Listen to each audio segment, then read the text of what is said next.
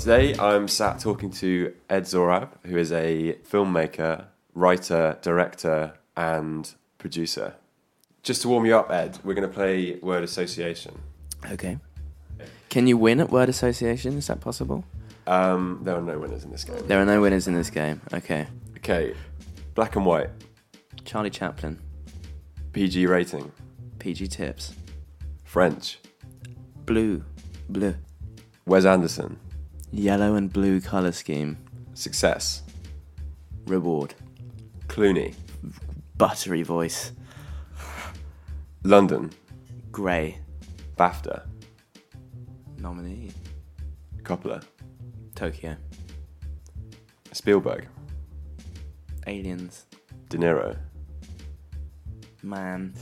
Swinton, Art. Bowie, Sad. classic, Black and white. traditional, Rules. controversial. Opinion. Can you start by telling me when you realised that film was more than just something you enjoy in an evening watching a DVD, and when it was something you're like, I want to make these? I think there was never really a individual specific moment where that happened. It was more of a kind of 11 years old when my dad bought me my first video camera. It was a Handycam with a massive zoom on it. It was great. And I think in just experimenting with that, I slowly made little snippets of things as I was watching and enjoying films, and it just got to the point where the passion grew the passion grew at the same rate that the consumption grew, and so they were kind of married together. I think it's a nice idea to believe that creative people have that definitive moment where they wake up one day and it's like, Mum, Dad, I'm a painter. But in reality, I think the realization is much more candid.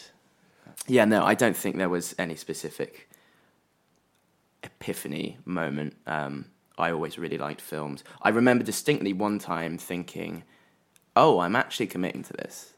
That was, I think, the closest I had when I was about 15 and 16 and looking into different film schools that I wanted to go to.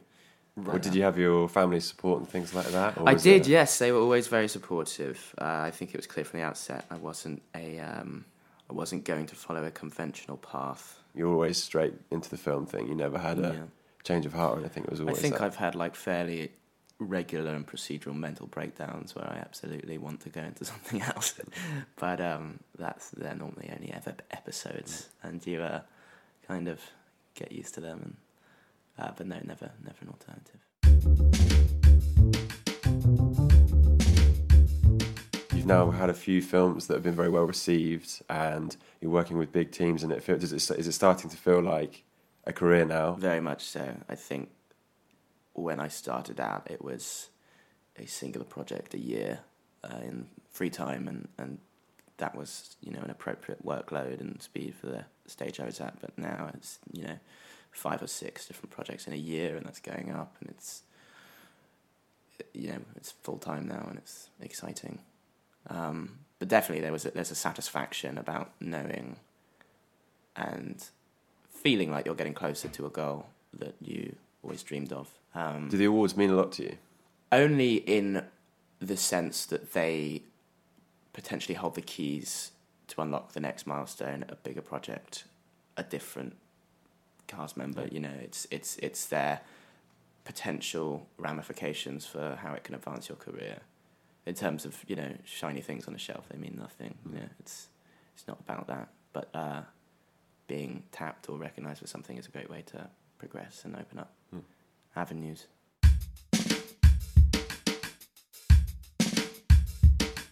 So how does the way you approach making a film now differ from something you were doing at university?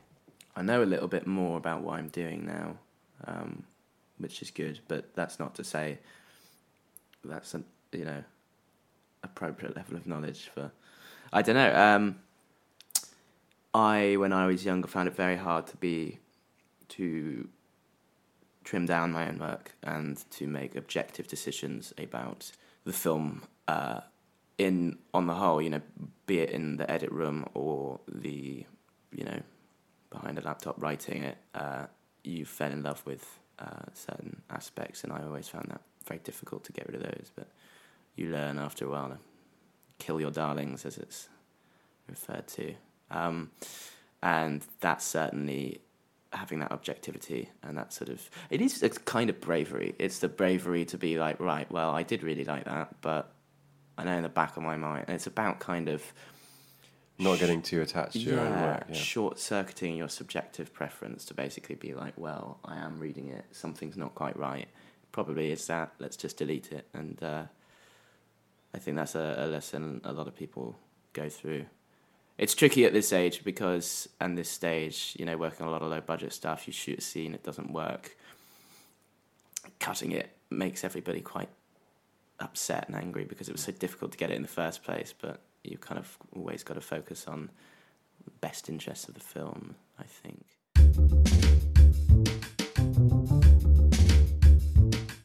You've done music videos as well as narrative stuff. Which do you think you get more from? I really like making music videos because of the turnaround of the project. It's very easy to lose yourself in a film when you spend 6 months, 8 months making it. And it can sometimes be quite draining and exhausting, but a music video is generally over within a month and a half from commission to release. Narrative is by far the most rewarding for me personally.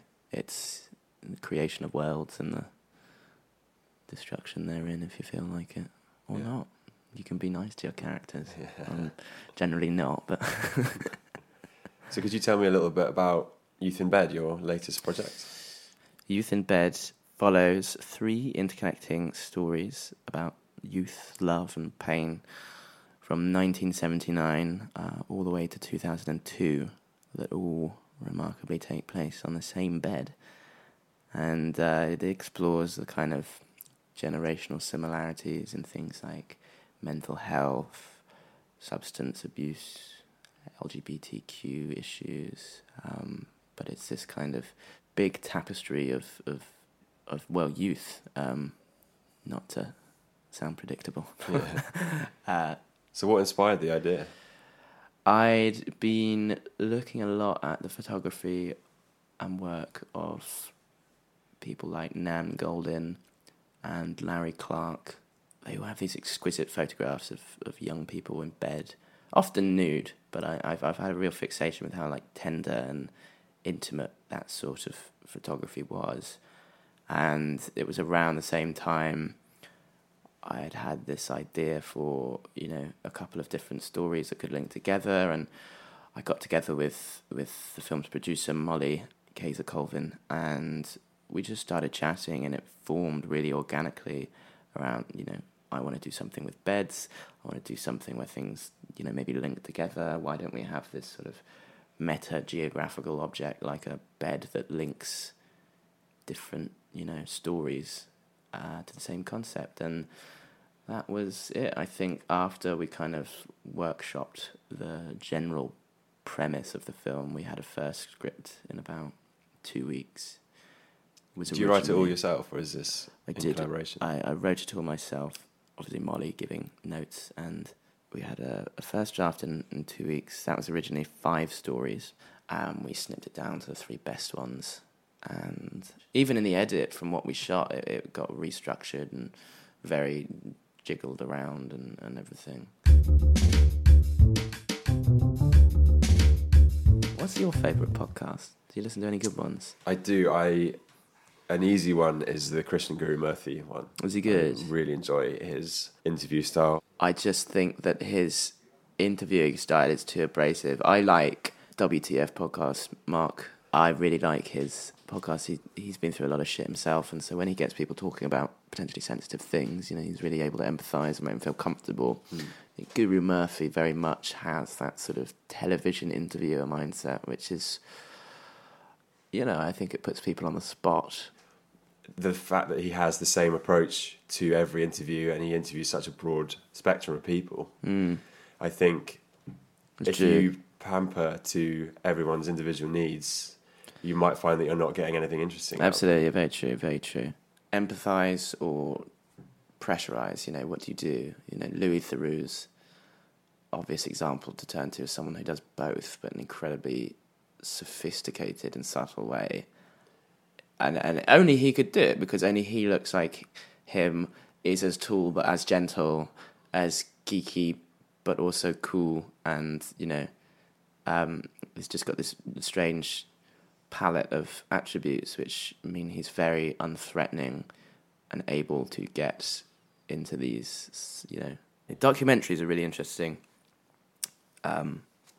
field in general. We talked earlier about, music videos versus film. I actually made a documentary in my second year at university. It was called Murderabilia, and it was all about the collector's market of the artifacts and personal possessions of serial killers in jail. There are a lot of websites got banned back in 2002 under a law which stopped killers profiting off of their crimes. So a lot of the market moved underground to the dark web. There's a couple of ones you can get on Google, Serial Killers Inc. and stuff. You can buy a lock of Ted Bundy's hair from when he was shaved just before his electrocution. You can buy a pair of pants from a, John Wayne Gacy or something. It's mad, and Molly, again, working with her as a producer, we stumbled across this subculture that we hadn't ever seen documented before, and I'd never even considered making a documentary. I love documentaries. I love watching them. I love, I'd never even considered making one, and I didn't have any idea of what I was doing, so I just wrote it like a film. I said, then we'll have this interview with this person and he'll give us that, and then we'll have this consultation with this psychiatrist and she'll give us that, and that was my paper edit before we started actually getting those interviews. And that was a massive lesson in improvisation, actually, is that you need a very bulletproof narrative before you start, but documentary is fantastic at making you adaptable and running with what you find.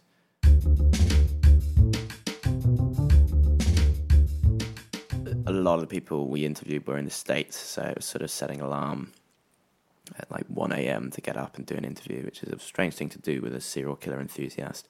Makes you feel very vulnerable and alone in the world. But I have to admit, I did feel a little bit like a sort of worn down, dishevelled journalist in a David Fincher film, staring at my scruffy pad of notes at 1 a.m. about to talk to a Canadian doctor about the McDonald triad of murderous tendencies exhibited in youth. And it was a really cool sort of fancy dress part of my career where I got to sort of feel a little bit like a film character talking to all these serial killer experts. One of them got me. We sent out a bunch of emails at the start to all these different vendors and collectors and enthusiasts, and we got in touch with Charles Manson's art dealer, and it was such a shame he didn't reply until after we'd finished the documentary, but he was offering an interview with Charles, which would have been pretty cool to get just before he died last year. From a student film project as well, Yeah. for a student film. I don't know. It was really difficult. I obviously the man is a psychopath and tried to incite a race war, and is in no way. He's very fetishized in contemporary culture as this. He's got his music. He's got this sort of Sid Vicious level of cult fandom around him. And when he died, I saw some people posting R.I.P. and it's not very sensitive when you consider the amount of pain and hurt he caused in his life. But I've lost my train of thought now.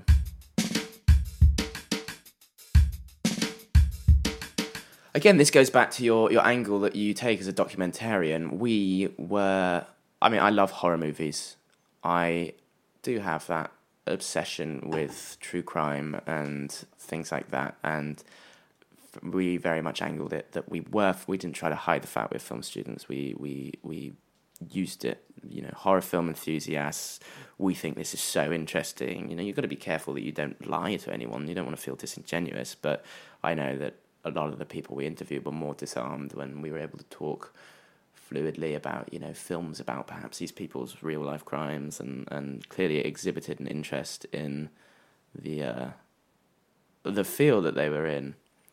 I was having a conversation with someone recently who was under the impression that anyone who watches true crime documentaries should not do so, because a lot of serial killers and people who commit a similar level of crime do it because they really like the idea of becoming infamous. Yeah.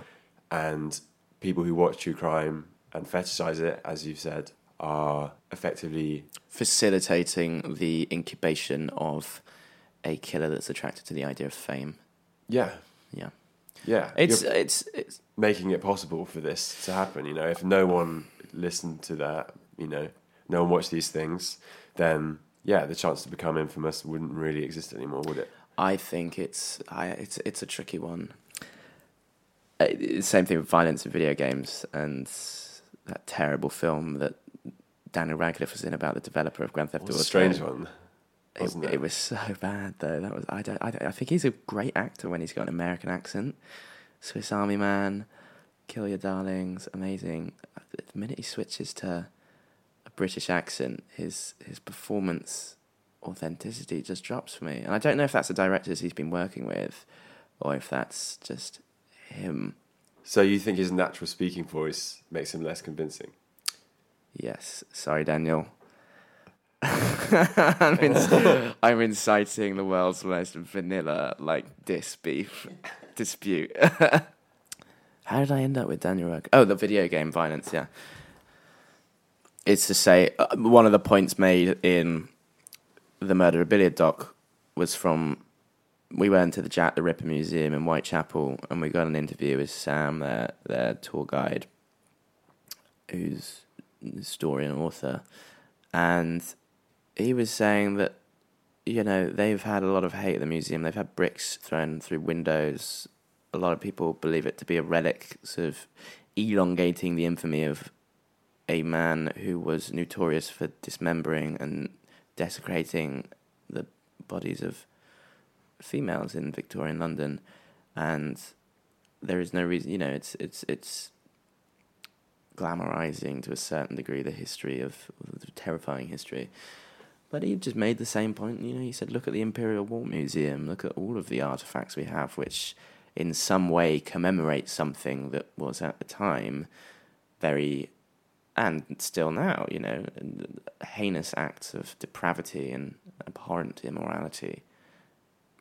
And yet we all have a different tolerance as to where we draw the line.